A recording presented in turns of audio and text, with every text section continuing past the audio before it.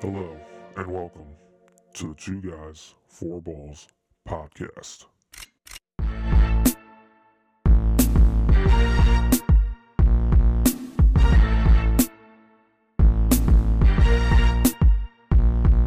Welcome once again to the Two Guys, Four Balls podcast.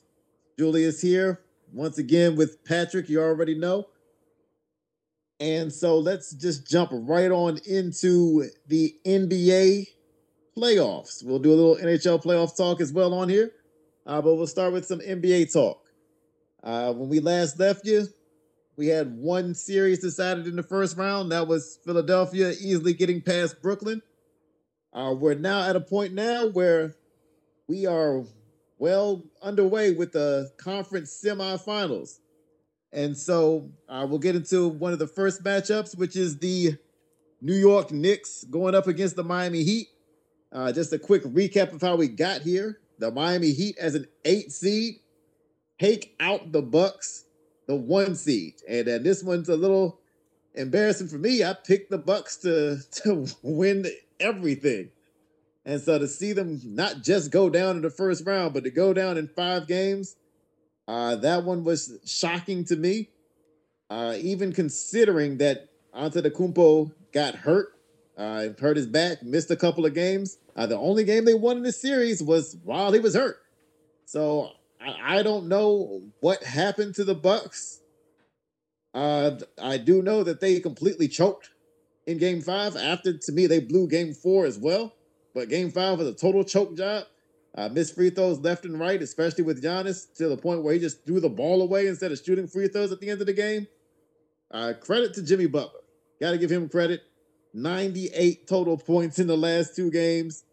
But to see a team in Milwaukee go 51-3 in the regular season when they lead after 3 quarters, for them to blow huge back-to-back fourth quarter leads, and for the series to end with the ball in Grayson Allen's hands is just shocking to me. So that's how the Heat got here. The Knicks got here with the win over the Cavaliers. That series went for the most part as I thought it would go. I thought the home crowd at Madison Square Garden would be too much for the Cavaliers to overcome, and I thought the Knicks could win 1 in Cleveland. Wasn't sure they could win 2 like they did, but they managed to get 1. I thought Jalen Brunson and Josh Hart would be big in that series. Those guys did come through. And so the New York Knicks, I wouldn't even call that an upset. I thought that was a 50-50 series, but the Knicks as the 5 seed with the marginal upset over the Cleveland Cavaliers to advance to the conference semifinals. So now we've got a mess of a series, really. Miami wins Game 1.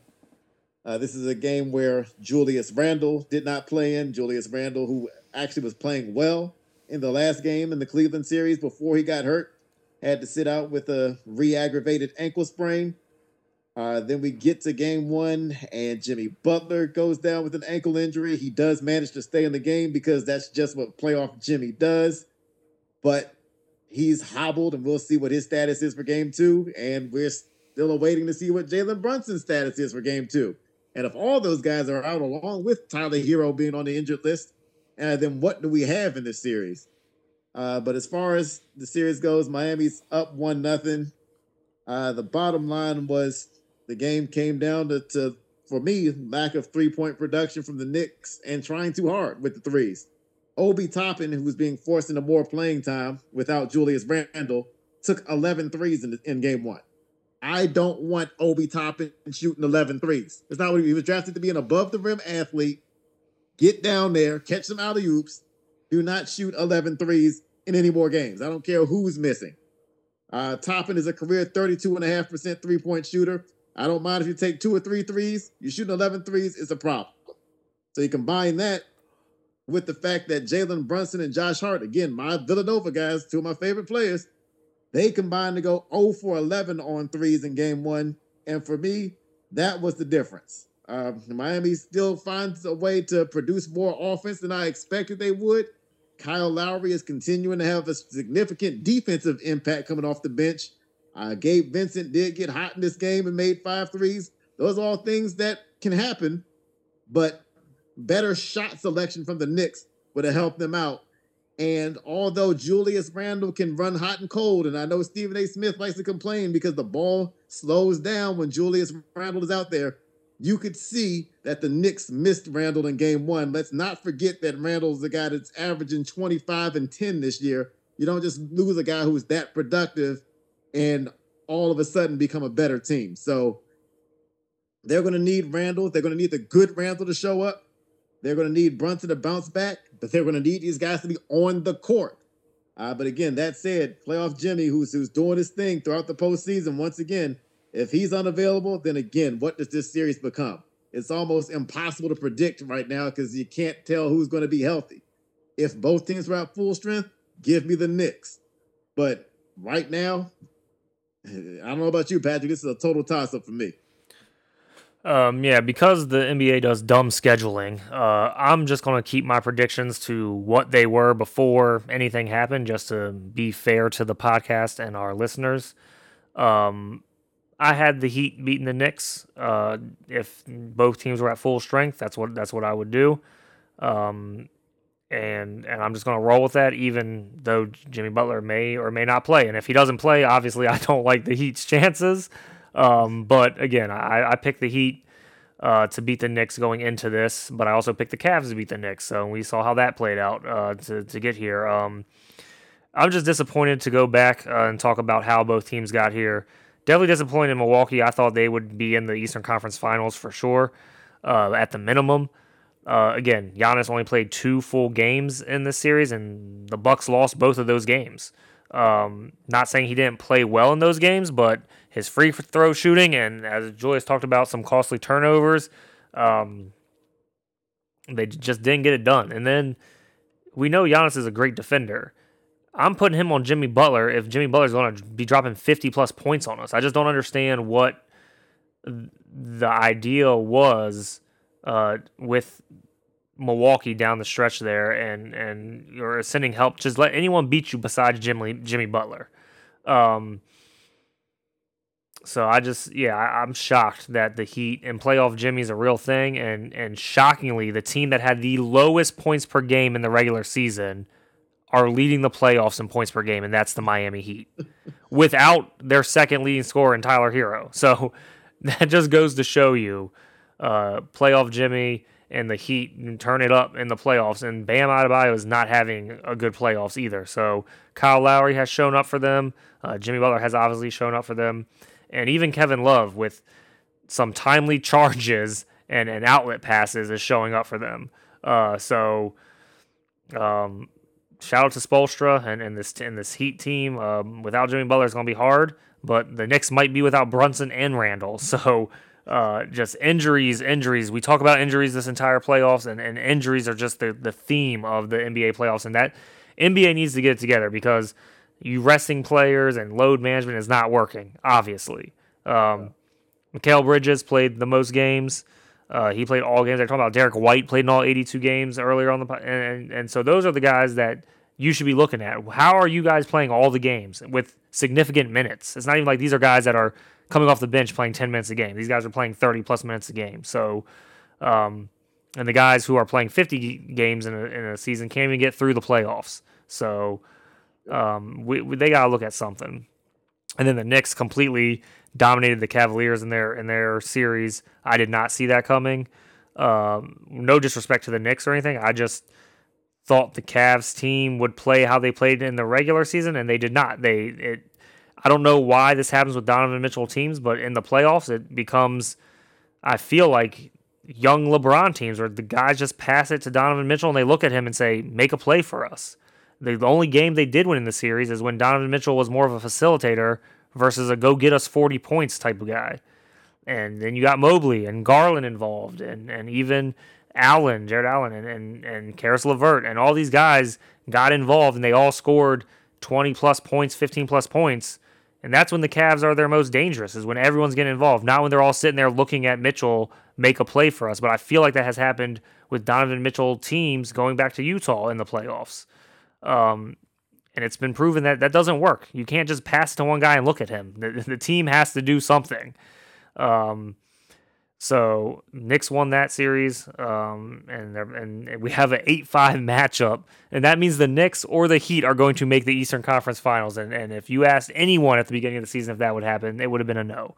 So shout out to these two teams being in the semis. Madison Square Garden, I know, is going to be rocking. They haven't had a meaningful playoff game there in a while, so this is a fun atmosphere. It just sucks that three of the most important players on the teams are hurt and are questionable to play in this playoff series. Yep. Moving on to the next Eastern semis, we'll go with the 76ers at the Celtics. We already talked about the Sixers and how they got here on the last podcast, and they swept the Nets, which most people saw coming. And then the Celtics struggled to close out the Hawks, but they finally beat the Hawks. And again, I'm just going to go off of what I predicted going into this series, knowing Embiid was hurt. I had Celtics winning this. After tonight, that doesn't look as promising. The Celtics, who were one of the best defensive teams in the league in the regular season, I feel like we're going opposites in the playoffs, Julius. You had the Heat, who couldn't score, and now they're the leading team scoring in the playoffs. And you have the Celtics, who are one of the best defensive teams in the league, now looking like they don't know how to play defense. And Harden went off for 45 tonight, and he looked like, I want to say he looked like vintage Harden, but even vintage Harden didn't score 45 in a playoff game. This is his highest points in a playoff game, so I don't even know what type of Harden this was, but he was efficient. He was making plays. He was doing his signature step back three, and he was cooking tonight. Again, I picked the Celtics to win the series before the series started, and I'll stick with that just for the listeners. It's not their fault the NBA does dumb scheduling, but the Celtics need to get together. And we talked about this all playoffs and regular season, that teams don't know how to close out teams. The Celtics were winning 62-50 with about 4 minutes left in the second quarter, and that the halftime score was 66-63. So they were controlling the paint, and they were dominating in the paint without Embiid there. And, just dumb turnovers. They were up by 1 with the ball, and they had a shot clock violation that wasn't a shot clock violation that turned into a fast break because no one wanted to shoot, and they just tried to pass it out with 0.6 seconds left on the clock, and Maxey got an easy layup to take the lead. And on the very next possession, Marcus Smart goes up for a layup, tries to pass it off to Tatum, then Tatum pushes Reed out of bounds, and they didn't even get a shot up with the 2 possessions, 1 leading and 1 down by 1. They didn't even get a shot at the basket, and just a terrible way to end a playoff game at home. So I don't think Harden is going to get 45 every night, and so I think they are going to need Embiid to come back to win this series, and we just don't know with his knee what's going to happen. But I am not as confident in the Celtics winning the series as I was before Game 1 tonight, Julius. And the way they played the Hawks too to get into this series, even without DeJounte Murray, and they struggled. I just don't know what's going on with them. Yeah, if you had asked me before the playoffs started who I would take to win this series, I would have said Boston. But I'm somebody who likes defense, and I am just concerned with what I'm seeing defensively from the Celtics. Everything started out as expected the first couple games against the Hawks, but the last 4 games of the series against the Hawks, even though you ended up winning, enough of them, every game the Hawks were scoring 120 plus points. And like you said, Patrick, I'm like, what happened to the Celtics defense that for the last couple of years is supposed to be pretty good?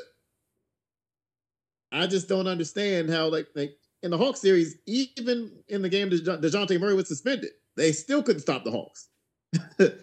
So now you go into this game. So I'm sitting there looking at this team that can't stop anybody on a Hawks team that's been so offensively, kind of hit or miss.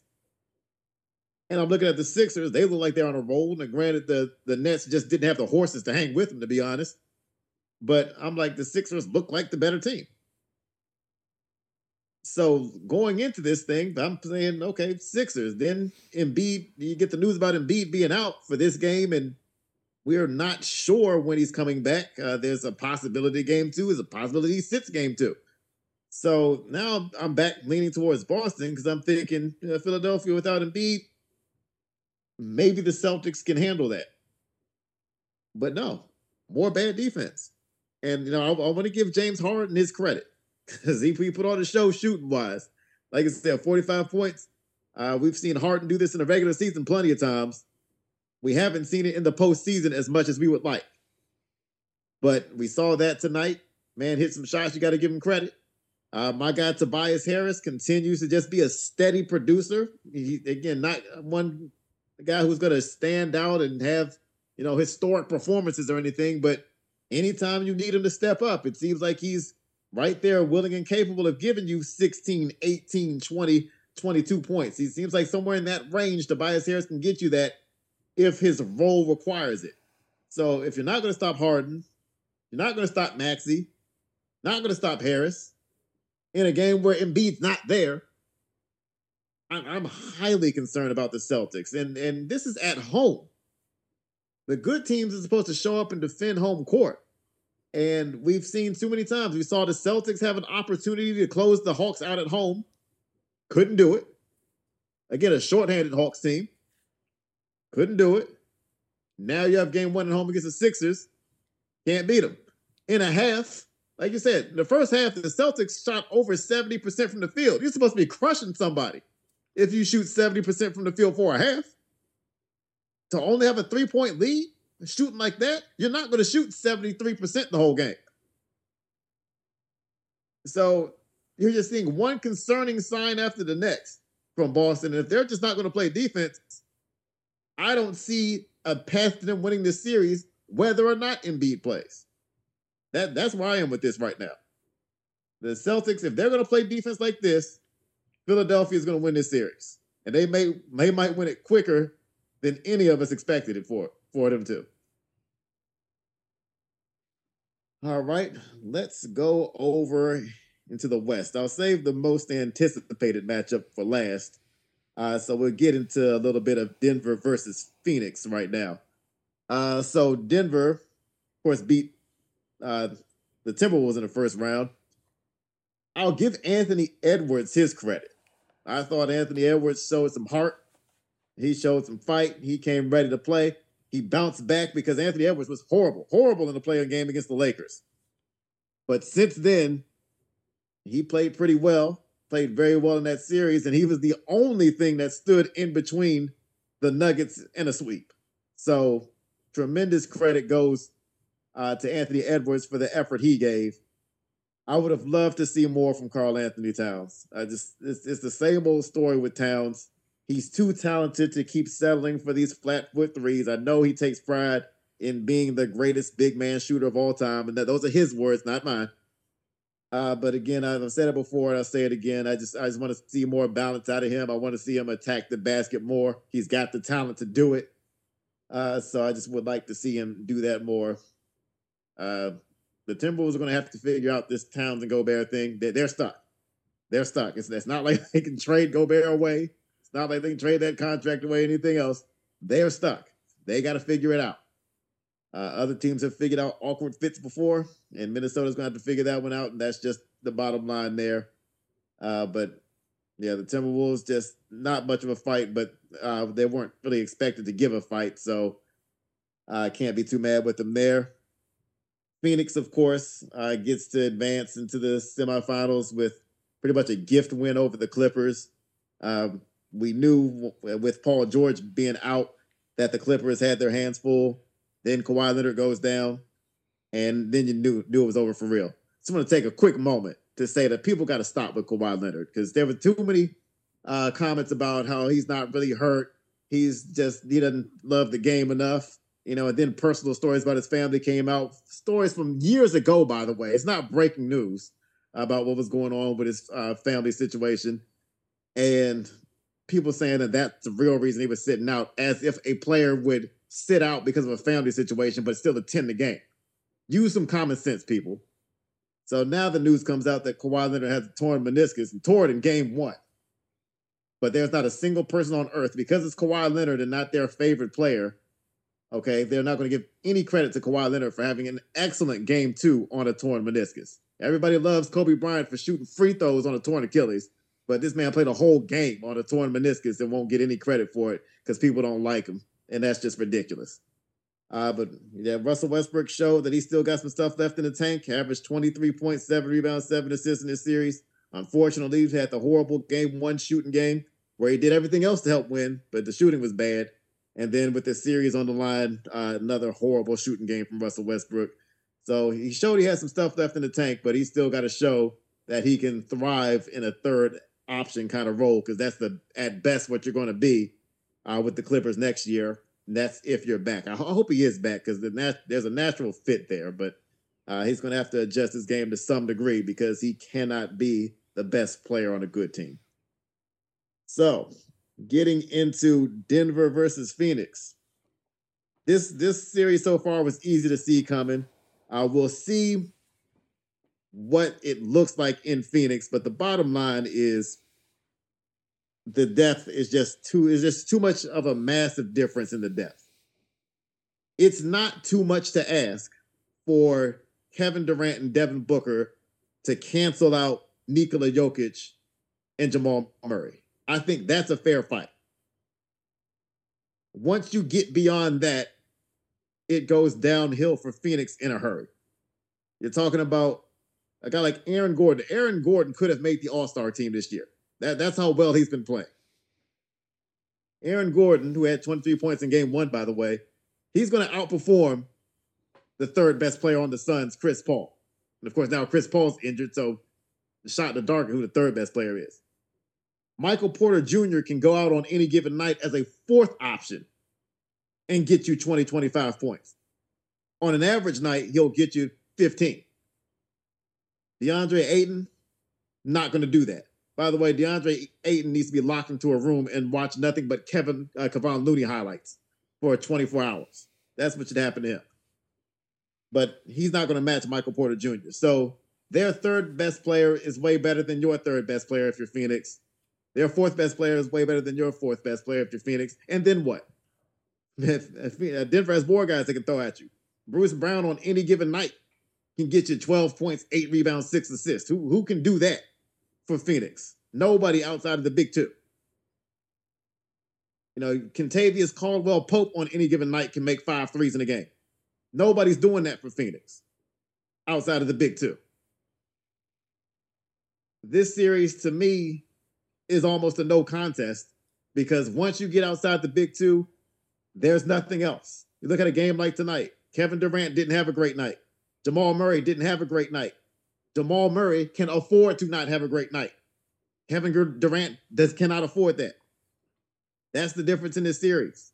The only chance Phoenix has is literally Durant and Booker, and they're capable of this, but it's a lot to ask. They're going to have to average between 70 and 80 points a game. As ridiculous as that sounds, that's what it's going to take for Phoenix to have a chance in this series. They have got to do that night in and night out, get you 70 to 80 points. If those two combine for 50, 55 points, their team has no shot. And that's a lot of points for two guys.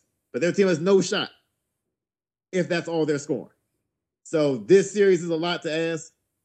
Phoenix, I think, can win a game in this series, but I'm not afraid to say Denver should win this series in 5, just like they did in the last round. Yeah, I was highly critical of Anthony Edwards' play the first 2 games of his playoff career. Well, they had the play-in last year, but you know what I mean. This season, and he stepped it up. You know, he stepped it up the rest of the series.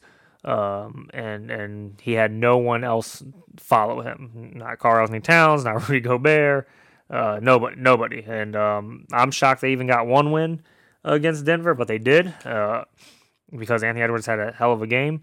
But then Denver won, and they're the 1 seed in the West for a reason. And the Timberwolves were the 8 seed for a reason. And then Phoenix. You know, before this series started, I texted you and I said, I'm pretty sure Nuggets are going to win this series, just so we have this again. I'm doing all my predictions as if the games haven't been played yet. And based off of depth, right? And you just talked about it. And you gave great examples of Jamal Murray hit some big shots down the stretch, but he had like 4 points with like 4 minutes left to go in the fourth quarter, and the Nuggets were winning. As soon as Chris Paul went out, the Nuggets went on a huge run, but Chris Paul also groin injury in the playoffs, not shocking. It's happened multiple years in the playoffs, going back to his Clipper days. But also, is it because him, Durant, and Booker have all had to play 40-plus minutes? They couldn't even close the Clippers out easily every game without Leonard or Paul George. They let Norman Powell score 30-plus on them, and Russell Westbrook score 30-plus on them. Bones Highland, I think, dropped a 15 or 20-point game in there. So the Suns aren't playing good defense. They struggled to get the Clippers out of here without Paul George or Kawhi Leonard. So I did not have faith going into this series that they were going to be able to beat the Nuggets. Ayton, I've never seen this before. The ball's just bouncing around. He watches Jokic get like 3 offensive rebounds, and he finally goes, I guess I should run from out of bounds and try to contest this shot. Durant's just looking at him. Durant's just looking at him like, what do you want me to do?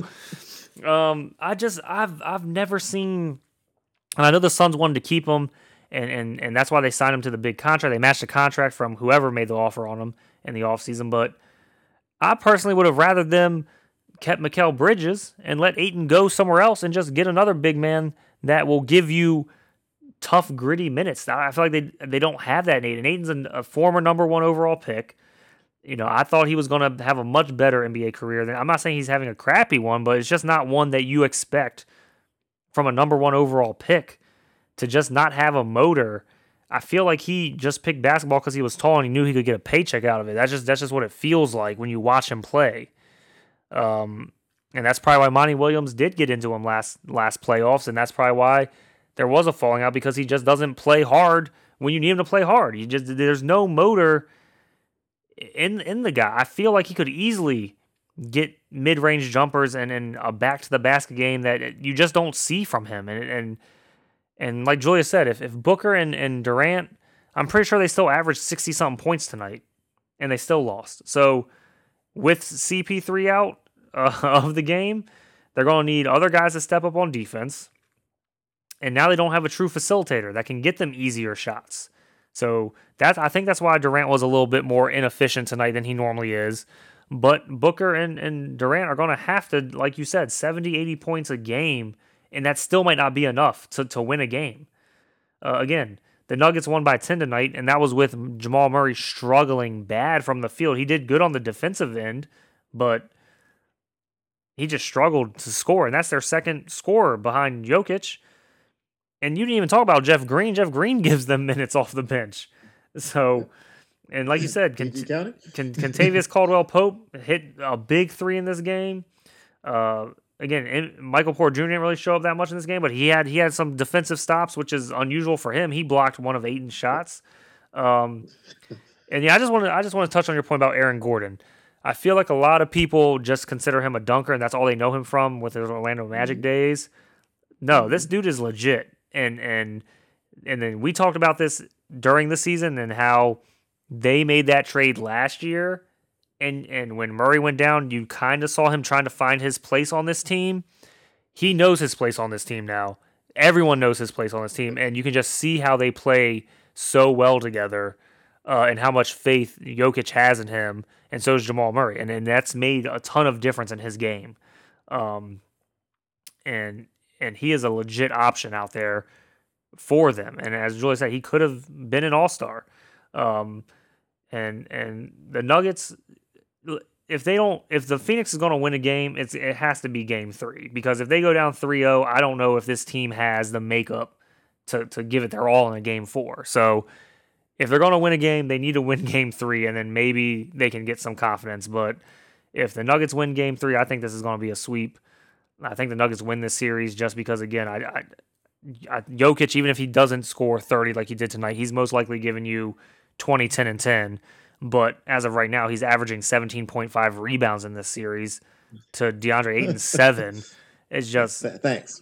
It's just absurd what Jokic is doing on the glass in this series, and it's kind of embarrassing, honestly, if you're the Suns. And I know Durant wanted to get out of Brooklyn, and they just did a fire sale. But I do not think this is what he was expecting when he got here. But this is what happens when you trade your draft picks and your entire bench to get one player. Cam Johnson and Mikal Bridges leaving that team, it's showing its head now when you get to a deeper team in like the Nuggets. And now the most anticipated matchup, even though it's a 6-7 matchup in the semifinals. And shout out to the NBA script writers this year. Having every seed represented in the semifinals, first time ever in NBA history. Good job. You have a 1 through an 8 seed being represented in this semifinals. And it's the first time it's ever happened. The Golden State Warriors versus the Los Angeles Lakers. The Warriors go into Sacramento game 7, and Steph Curry, historic night, 50 piece.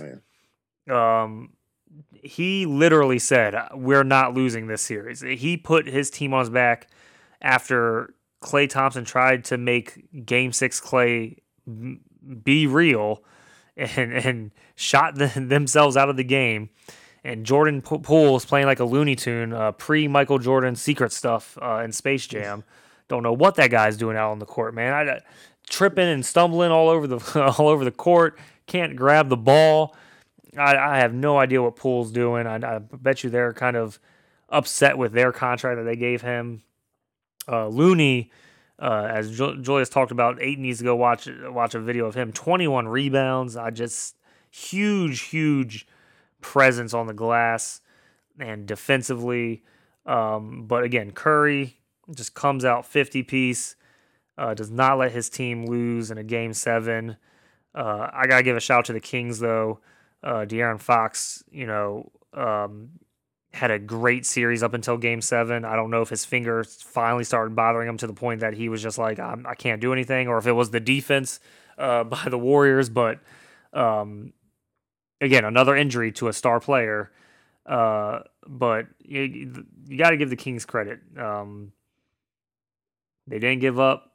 They go game 6 in Golden State, and they win, where everyone thought that Golden State would close them out. To take it back home in a game 7. And shout out to the Sacramento fans. Man, one of the loudest arenas in all of the NBA. Just a great season for the Kings. And Golden State advances to face the Lakers, who finished Memphis off at home, 4-2 to win their series. Memphis always gets a lot of hype preseason, and I know they were the 2 seed, but they've done a lot of yap in the last 2 years to have nothing to show for it. And I get you run to Golden State last year, and then Morant gets hurt, and then you run to the Lakers this year, and Morant gets hurt. But at some point in time, Morant needs to stop trying to jump out of the gym in every play. And with the rules as they are now, and Julius and I touched on this with the undercutting and taking charges, it's going to happen. And a lot of other NBA players have said that the floor has never lost a fight, but your knees and ACLs have. So, I know that's a big part of his game, but it's just starting to show its head 2 postseasons in a row, and that's too much of a coincidence for me, Julius. But the Lakers dominated the Memphis Grizzlies in game 6.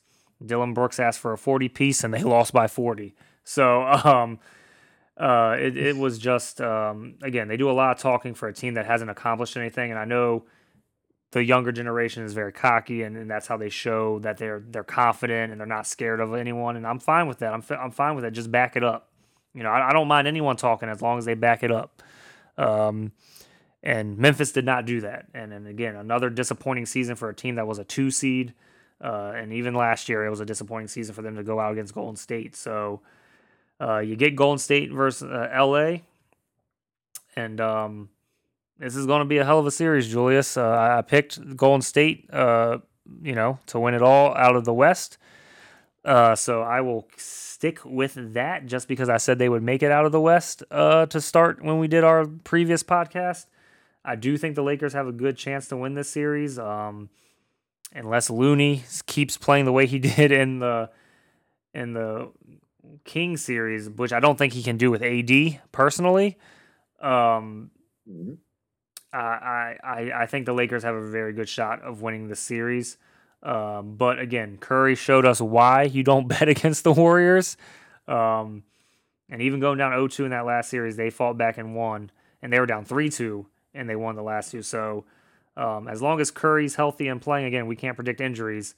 I will not bet against Golden State. I made that mistake last year, and it burned me. And like I said, I will ride with them until they're out of the playoffs. But I think this is the most intriguing matchup for me.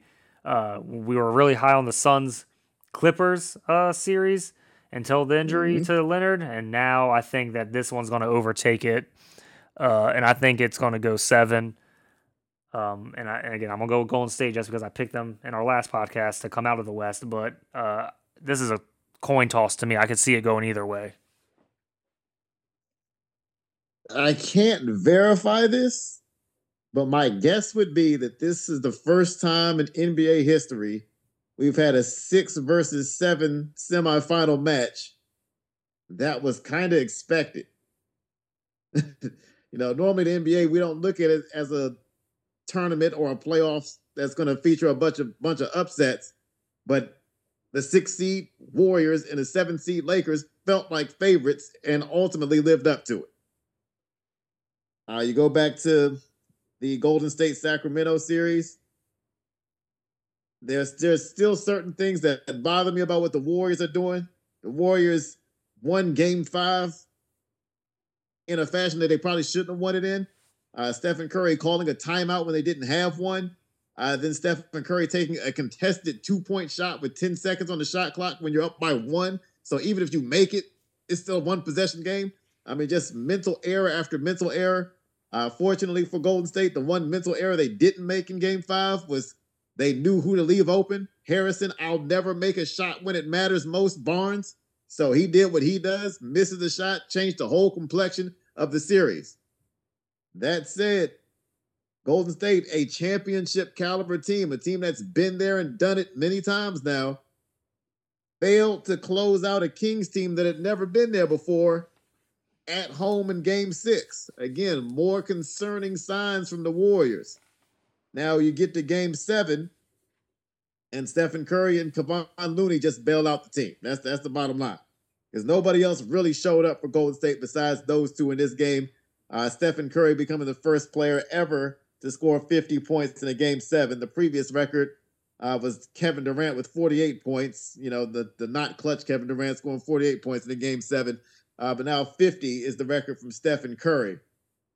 And again, like you said, Kevon Looney coming through with, I think, 20, 21 rebounds, 10 or 11 offensive rebounds.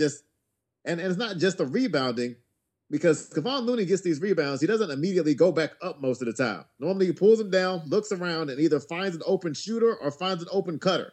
He has become a tremendous passer off of offensive rebounds.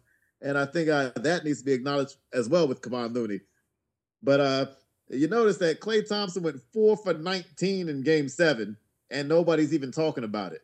But yet people want Klay Thompson to be a top 75 player. He's not. I've talked about this on the show before. Klay Thompson's not a top 75 player, and that's okay. He's still a Hall of Famer, still a great shooter. He's just not a top 75 player. There's no way you can be a top 75 player, go 4 for 19 in a Game 7, and no one even discusses it, because they know you're not a top 75 player. So let's stop having that discussion. One discussion I do want to have is just kind of the power of narratives. De'Aaron Fox, everybody was having victory laps with the Kings' emergence this year and saying that De'Aaron Fox had established himself and proven why he should have been a higher draft pick, why he should have been he should have been drafted over guys who just had bad injury luck and all this other stuff. De'Aaron Fox went 14 for 44 in Game 6 and Game 7 combined. That's 32% from the field. And at 25 years old, De'Aaron Fox has never won a playoff series, not a single one. Ja Morant has one playoff series win at 23 years old, and everybody's saying, oh, Ja Morant's overrated, Ja Morant's a bum, Ja Morant's this, Ja Morant's that. Different standards for players who should both be comparable. Now you can say, it's not fair to judge Fox because he was playing with a bad finger, but you're judging Ja Morant playing with a bad hand. You see how that works? It's just amazing how different it goes when people decide they like one guy and not the other. And it's amazing because just a few months ago, everybody was in love with Ja Morant. Everybody was, I picked Ja Morant over Zion. I picked Ja Morant over Zion. Now nobody likes Ja Morant anymore. So now the tide has turned and now the narrative is starting to change. So it's just funny to me to see that now De'Aaron Fox is the guy everybody wants to hang their hat on. De'Aaron Fox is the guy that everybody wants to say, oh, I've been a De'Aaron Fox guy. I've been a De'Aaron Fox guy. But again, at age 25, and not to say 25 is old, but he's 2 years older than Ja Morant, and he's never been out of the first round. So when Giannis Antetokounmpo says there is no failure in sports, he's partially right. Because if you're popular, there is no such thing as failure. If you're never going to require De'Aaron Fox to get out of the first round ever in his career, then there is no such thing as failure for him.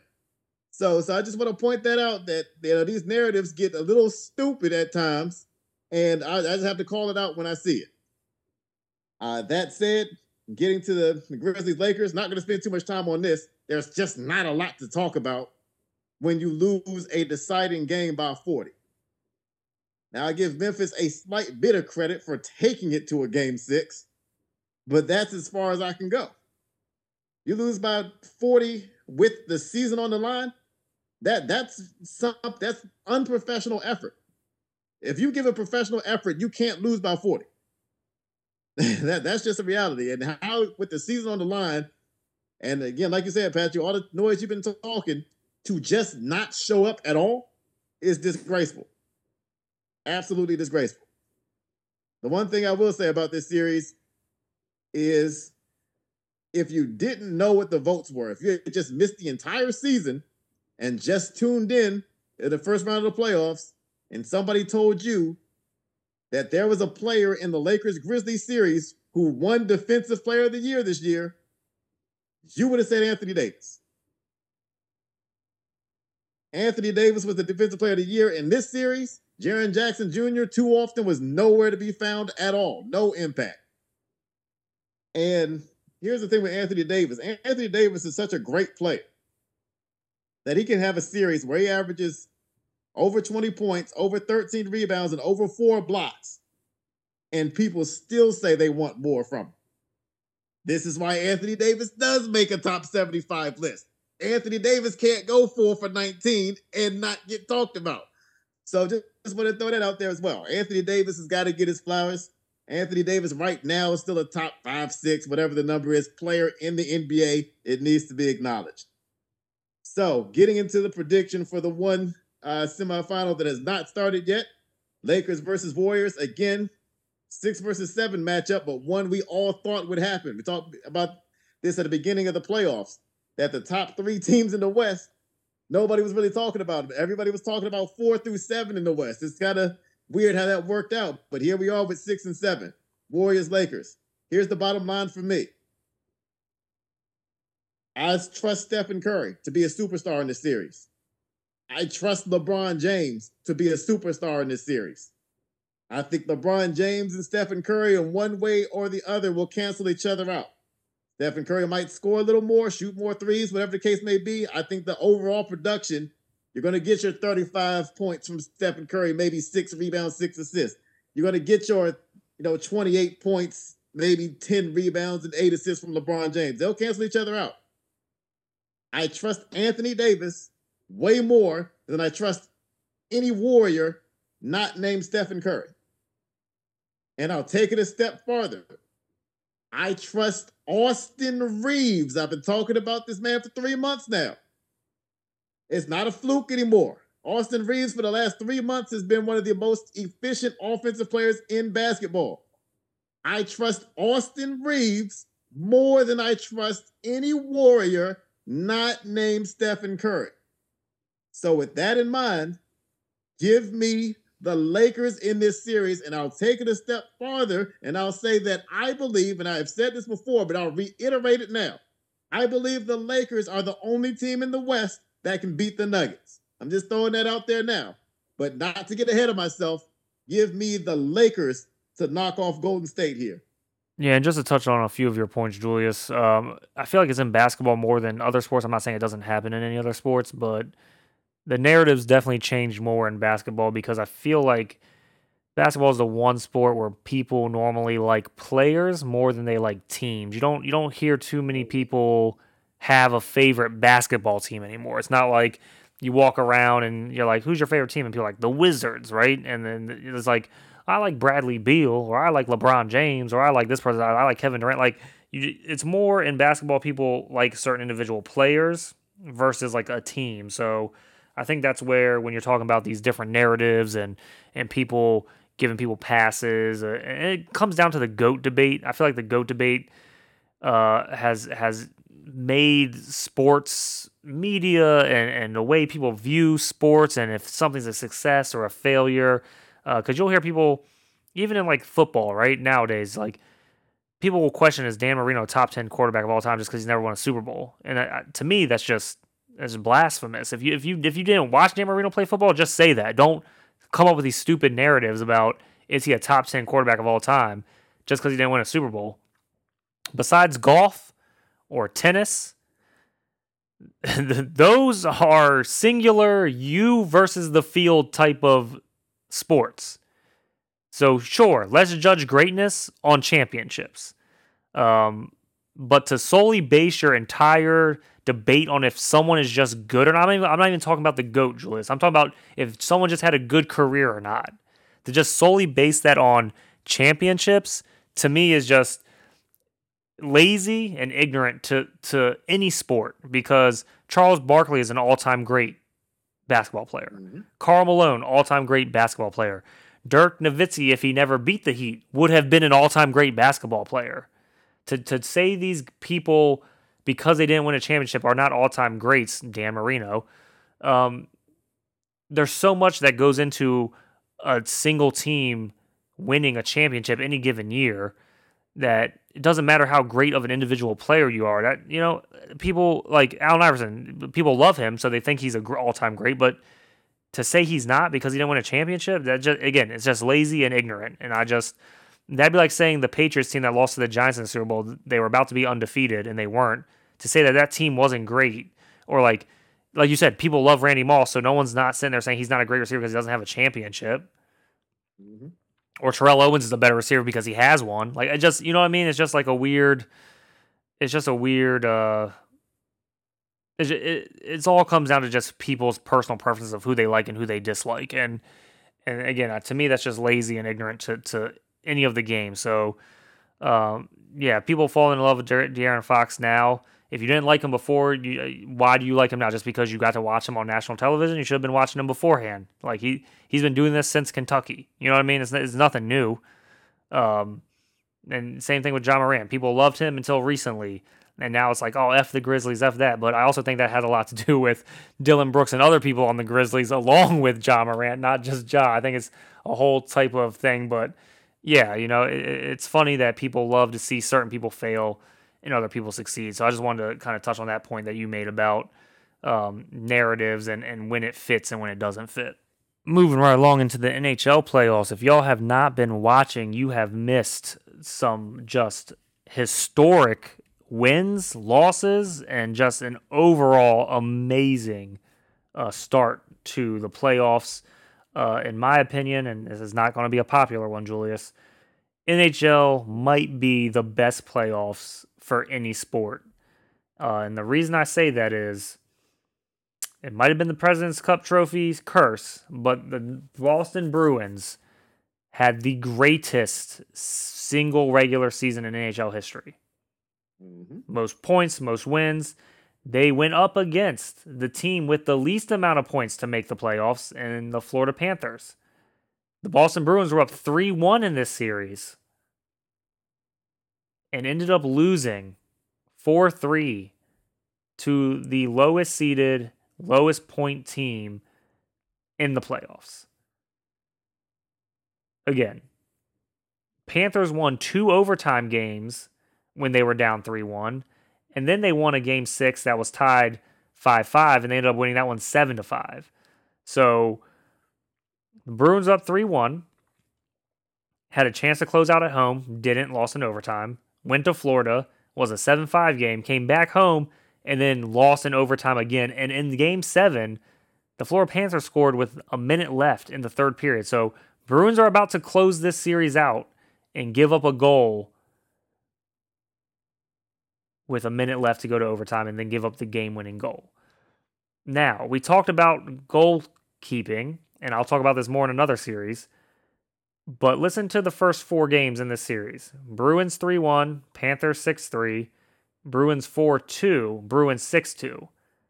And then besides the 7-5 game, the Bruins only scored 3 goals in those other 2 games that the Panthers won. So the Panthers were giving up a bunch of goals, and then their goalkeeping and defense kind of reined it in. Again, they scored 7 goals in Game 6 to win, but this is one of my predictions I'm not mad to get wrong. I think everyone had the Bruins winning this one, and they just didn't. Moving on to the Maple Leafs at Tampa Bay. I picked the Maple Leafs to win, Julius, in my predictions, and the Maple Leafs finally got over the Tampa Bay hump. They won this one 4-2. The last one was an overtime win in Tampa, so that must have felt good for the Maple Leafs. They had not won a playoff series since 2004, and they've been a good team for a few years now with Austin Matthews, and so yeah. So for them to beat the Lightning, they won 3 overtime games in this series. And after losing Game 1 in Toronto 7-3, they were probably like, "Oh, here we go again." But good for the Maple Leafs to finally get a W. They haven't had one since 2004 in the playoffs to win a series. And like I said, I called this one and the thing. It was a good series. Some high-scoring games. The first 2 games, then kind of came back down to earth. But the Maple Leafs definitely came out and won that one. Moving over to the Hurricanes at the Islanders. This was a pretty easy pick in my opinion. I had the Hurricane winning, and they won this one 4-2. And they also, which is very weird, clinched Game 6 on the road, 2-1 overtime win, just like the Maple Leafs over the Lightning. So that's just a weird coincidence right there. This was one of the lowest scoring series. A lot of 2-1 games, 3-2 games. The highest score was Islanders getting 5 goals in one of them, and the Hurricanes getting 5. But again, the Hurricanes, it was a 1-4 matchup. Everyone had them winning, so they took care of business. And then going to the series I wanted to talk about the most was the Devils versus the Rangers. I picked the Rangers as an upset pick, and that was looking good. Rangers won the first 2 games in New Jersey, 5-1 to go up 2-0. And then, do you want to know what happened, Julius? We talked about it. Goalkeeping. What happened? The New Jersey Devils make a change at goalkeeper to Schmid. And the Rangers scored, besides Game 6, when after the Devils won 3 in a row, Devils won 2-1, Devils won 3-1, Devils won 4-0, then the Rangers won 5-2. And you thought, oh, maybe they finally figured this new goalkeeper out. Game 7 in New Jersey, series on the line. They haven't won one since 2012, so it's been many years since the Devils have won in the playoffs as well.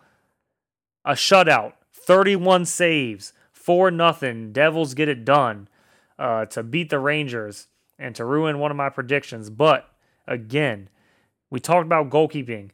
The Rangers had 10 goals in the first 2 games of the series. They changed goalkeepers.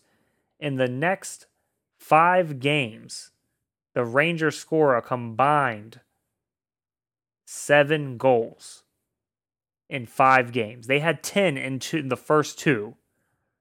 So, great move by the coach to get it done. And the Devils pull it out, man. They were down 2-0, and that's a huge 2 losses at home.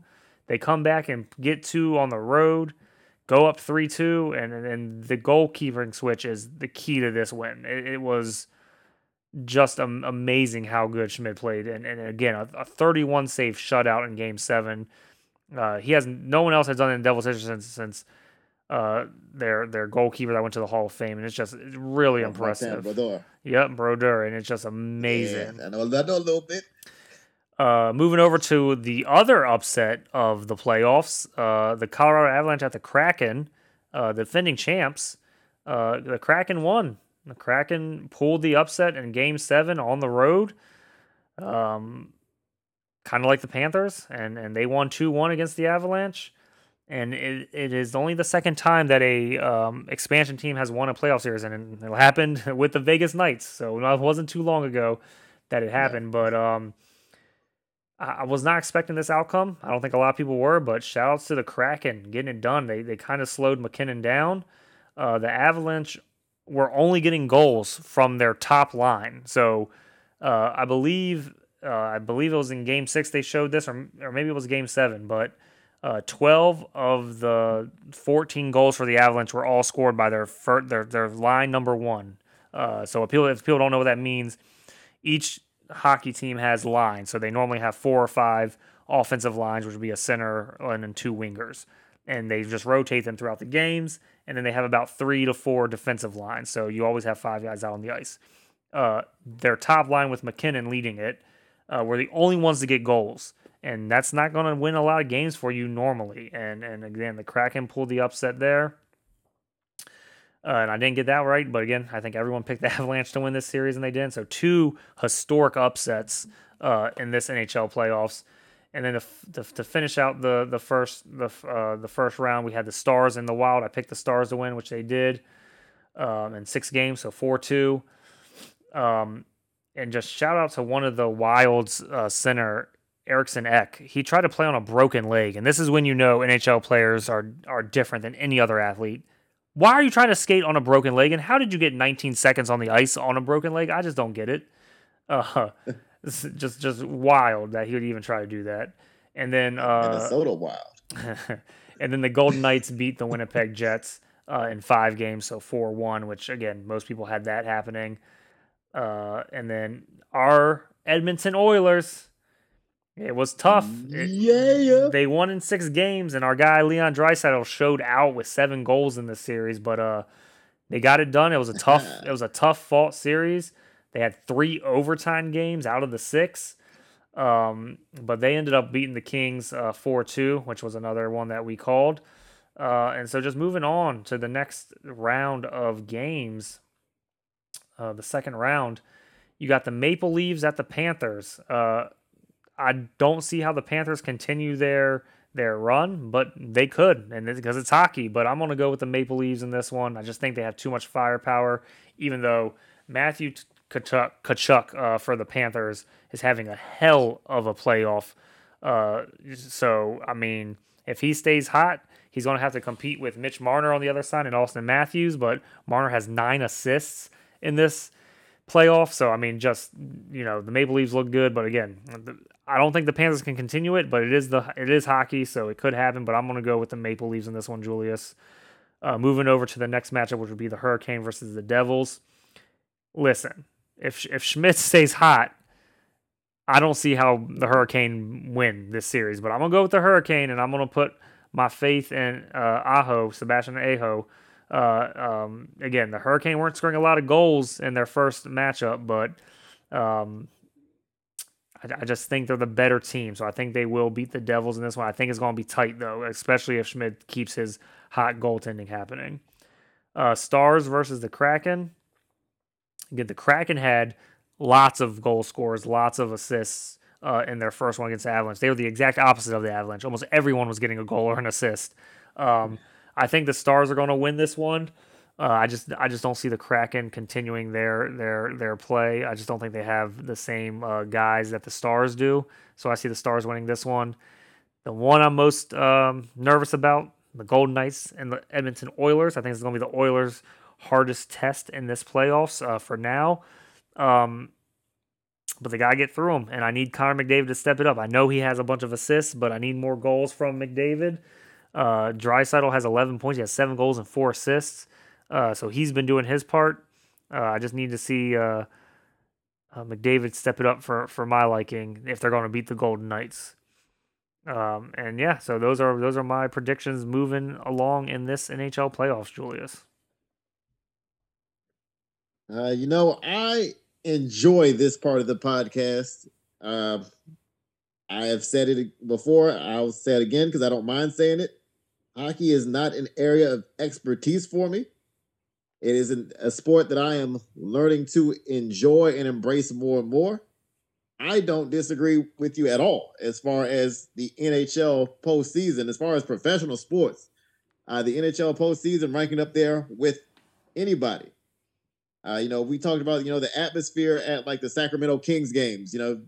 Nobody had seen a Kings home game in the playoffs in almost 20 years. So different type of atmosphere, different type of energy. Madison Square Garden for the Knicks, different type of energy. If you watch the crowd for like the Seattle Kraken when they're at home, totally different energy level, even than what you see with NBA postseason crowds. It is just on another level. And just the energy, the intensity, it is infectious throughout the arena, whether you're a player, whether you're a fan. There's just a different level of energy out there. So that's one thing I do enjoy.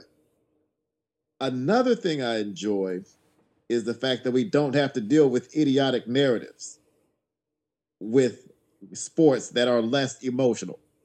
People get emotional about basketball, so they say stupid things. People get emotional about football, so they say stupid things. There's idiot fans, and I say that, I don't say that lightly. They're not idiot people, but they're idiot fans when it comes to these sports. And I have to deal with this with hockey and baseball, which is why I'm starting to like those sports more and more, especially hockey. I've been a baseball fan for a while, hockey not so much, but now I'm a hockey fan. So when I look at a team like Boston, I've been talking about them for a couple of months and how they were on pace to get this record for most wins in a regular season. They ultimately get it. They get the 1 seed. They go against, like you said, a Florida team that just barely made it into the postseason. Florida beats Boston in the first round. You don't have to deal with idiotic narratives. There's nobody saying, oh, what does this mean for Patrice Bergeron's legacy? No, you don't hear anything that stupid because they lost 1 series. You don't hear anybody saying, well, I guess Brad Marchand's just not that guy. No, you don't hear that. You don't hear anybody saying, David Pastrnak had all them goals this year, but he choked when it mattered most. No, David Pastrnak would have had the game winner in Game 7 if not for a last-minute goal, literally a last-minute goal by Brandon Montour. So we don't have to hear these ridiculous narratives. Linus Ullmark, who's probably going to win the Vezina Trophy, best goaltender in hockey this year, was benched for Game 7. Imagine if a star player in the NBA was benched for a Game 7. We'd never hear the end of how that destroyed their legacy. So back to what you were saying, Patrick, with the whole GOAT conversation ruining basketball because it's made fans too emotional to understand what they're watching. We don't have to deal with that in hockey. You can lose and it not be a permanent stain forever on your resume. By the way, this is the 3rd time since 2014, I believe, that Boston has been a number 1 seed and lost before the conference finals. You could never get away with that in football or basketball. Aaron Rodgers could never get away with that. Kevin Durant could never get away with that. But the Bruins can because you have more sensible people watching these sports. Just want to throw that out there. That said, this was a crazy game. Like I said, Brandon Montour, a defenseman, with a multi-goal game, including saving the season with a last-minute goal, literally the last minute of regulation in Game 7. He ties the game up. And it's Carter Verhaeghe with the series-winning goal. If that name sounds familiar, Carter Verhaeghe sent the Capitals home with an overtime series-winning goal. So this is apparently what he does. And you talked about Matthew Tkachuk and the postseason run he's had, or at least the series he had so far against Boston. I just have to point this out. Matthew Tkachuk was traded before the start of this year. Former Calgary Flames player. Traded from Calgary to Florida. Head up for Jonathan Huberdeau. Matthew Tkachuk and Jonathan Huberdeau both played 79 games this year. Tkachuk, 40 goals, 109 points. Huberdeau, 15 goals and 55 points. You think Florida did all right in that trade? I mean, I don't know if I've seen a 1-for-1 trade this lopsided. It's amazing to me, and that's made the difference in why Florida's advancing and Calgary's, well, Anyway, I just think it's been an amazing postseason. And Colorado, you're defending champions. The Colorado Avalanche lose in the first round, like you said, to an expansion team. Again, could you imagine? Could you imagine the Warriors losing to an expansion team in the first round?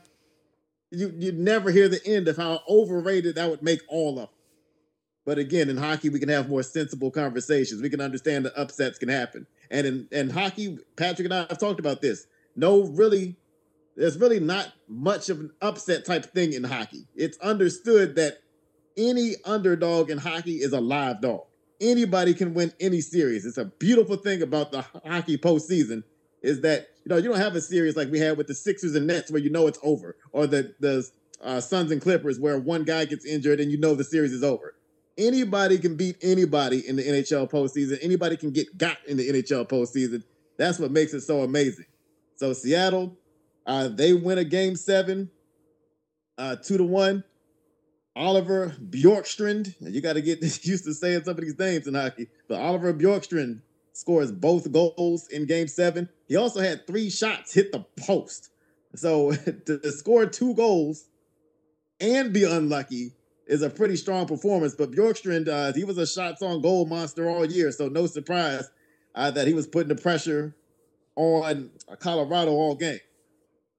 And in this game, Nathan MacKinnon, who really should have got credit for Colorado's only goal. The goal went to Mikko Rantanen, but if you watch the replay, it was MacKinnon who put the shot on goal. It barely nipped the jersey of Rantanen before it went in. I wish hockey would change kind of the scorekeeping a little bit with some common sense. I don't think you deserve a goal because the puck barely caught a couple of your threads on the way into the net. Anyway, MacKinnon actually had tied this game up in the third period. And then Seattle challenged. They thought it was an offsides call. They were correct. The replay clearly showed it was offside, so it's nothing controversial. But that's how close it was to potentially going to another Game 7 overtime situation. Congratulations to Philip Grubauer, a goaltender for Seattle, who's a former Vezina Trophy finalist and a former Colorado Avalanche player who gets a little bit of payback against his former team. We talked about hot goalkeepers. Jake Ottinger was somebody who I talked about of the Dallas Stars going into the postseason. He had a good 4-game stretch at the end of the season. Again, not against the greatest competition, but I just thought it was a good sign going into the playoffs that he would be on a hot streak going in, because we talked about the importance of goaltending, especially in NHL, how that position can have a bigger impact individually than any other position in team sports. The last 3 games of the series for Dallas, he only gives up 3 total goals. You're going to win a lot when your goaltender's only giving up 1 goal a game. I also want to give a shout out to Roope Hintz. He had 5 goals and 7 assists in this series. He's leading the NHL postseason with 12 points. And this is somebody who has stepped up. Joe Pavelski was concussed in game 1 of this series. He missed the final 5 games of this series. And that's a key piece for the Dallas Stars. And so Hintz had to step in for a very productive player, and he has just gone off himself. So he deserves a lot of credit. Not sure what the status is for Pavelski moving forward. We never know with concussions, not even for hockey players, as tough as they are. So Hintz may need to have a similar type performance for Dallas to survive in the next round, but I just want to give him his credit. And last but not least, you talked about the Edmonton Oilers. I am so happy to see my guy Leon Draisaitl showing out. You said it, 7 goals in the series. The Oilers scored 16 total goals in the final 3 games of the series. If they can carry any of that offense over, I know it's going to be a tough test against the Golden Knights, but if they can get any of that going against a Golden Knights team that you can score in Vegas. You can score in Vegas. They don't have the greatest goaltending. So I think my guy Draisaitl can get it done again. That's my guy. You already know that's my guy. So I just wanted to end off on that note. But yeah, NHL, I am quickly becoming a fan. I'm telling you that now. And in a couple of years, maybe I will be much more knowledgeable on this. But you can see just how much I'm following it and how excited I am to talk about it. Yeah, and then as you were talking about in hockey, you could have the best players or the best team like the Bruins did this year, but that puck can just take one wrong kick, hop, spin, ricochet off of a teammate's skate, and you just don't know where it's going sometimes. Or again, a goalkeeper could be screened, or can, as Schmid did tonight, 31 saves, no goals given up, shutout in a game seven. That's the beautiful thing about hockey. You can be the greatest, right? Connor McDavid, people will say he's the greatest playing right now, right? Mhm. And he had a decent series, but to his standards, it wasn't good in the goal scoring department. Um, and yet they're still advancing. But you don't hear them saying, "Is he not the best player now in the league?" Like it just you avoid all those conversations. So Exactly. moving on to just other things I saw in the sports world, and then we'll let y'all go. Um, it was pretty cool that Tony Finau won the Mexico Open in golf. But after winning $1.4 million, he was out there caddying for his two kids, playing golf on the same course that he just won a major tournament at. I thought that was pretty cool to see. Uh, you never get days off being a parent, so that I just thought that was really really cool to see. And I just learned that Jets are getting another offensive lineman, Billy Turner. If y'all don't know who that is, he also played for Okay. the Packers and Nathaniel Hackett whenever he was there. So a nice little reunion with the New York Jets over there. Julius, what you got going around in the sports world? Not too much else. We've covered a whole lot. The one thing that I thought was kind of cool was Drew Maggi of the Pittsburgh Pirates. For those who don't know, this man has been in the minor leagues forever, and he's just stuck with it and stuck with it and stuck with it. He is 33 years old. We got prospects getting called up at 20, 21 years old. We talked about that last time. We talked about baseball. Somebody like Zach Nato over in the Angels organization getting called up, out of desperation from the team. Uh, Maybe a little earlier than he's ready for. I see somebody like Anthony Volpe get the call up from the Yankees at 20, 21 years old. This guy, Drew Maggi, waited and waited and waited, finally got his turn, and he ended up getting the base hit, of course, against the Nationals, because, it's kind of easy to get hits off of them, just saying. But finally, after all that time, for him to get his first major league hit, that was just one of those moments where everybody, I think, even players on the other team just appreciate how you can sit around and keep in mind that it's not a glorious life as a minor leaguer. You're riding around on buses. You're not getting paid all that much money. A lot of these guys have secondary jobs on top of being minor league baseball players just to support their families. So for a guy to stick with it that long just for the pure love of the game and to finally have his little moment, it was just a base hit. It wasn't a grand slam or a game winning hit or anything like that. Just a pure base hit up the middle. I was just happy to see that for him, and it's just a reminder, just the cool moments, the cool little moments you could have in sports to just remind you that these guys are people, these guys have dreams that they're living out. It's just a fun thing to watch sometimes. Yeah, and shout out to the AL East, the only division that doesn't have a losing record for any of their teams. And last time I checked, their division record was like 635, and I think the next closest one was like 470. So it sucks to be in the AL East this year, especially for the Yankees since Aaron Judge just went out on IL, and they're 15-15 right now. But Orioles are probably having one of the greatest starts ever in the last decade for this team at 19-9, and they're still 4 games back of the Rays. So it's like, what else they would be leading any other division. They would be leading any other division besides the Central, where the Pirates are 20-9, but that's because they played one less game at 19-9. But literally would be number one in any other division, but because they're in the AL East, might not even make the playoffs even after this hot start. So it just kind of Oh sucks man. that divisions are still a thing in most sports because they were made back when people were busing and stuff and not flying. I feel like you could get rid of that. You could keep like leagues. You could keep like the American League and the National League, but it just kind of sucks that it just doesn't go by record. It goes off of like we've already talked about in football. You can just win a division with a losing record, and that just doesn't seem fair to someone who could be in baseball 30 games over 500, but then a 500 team makes the playoffs.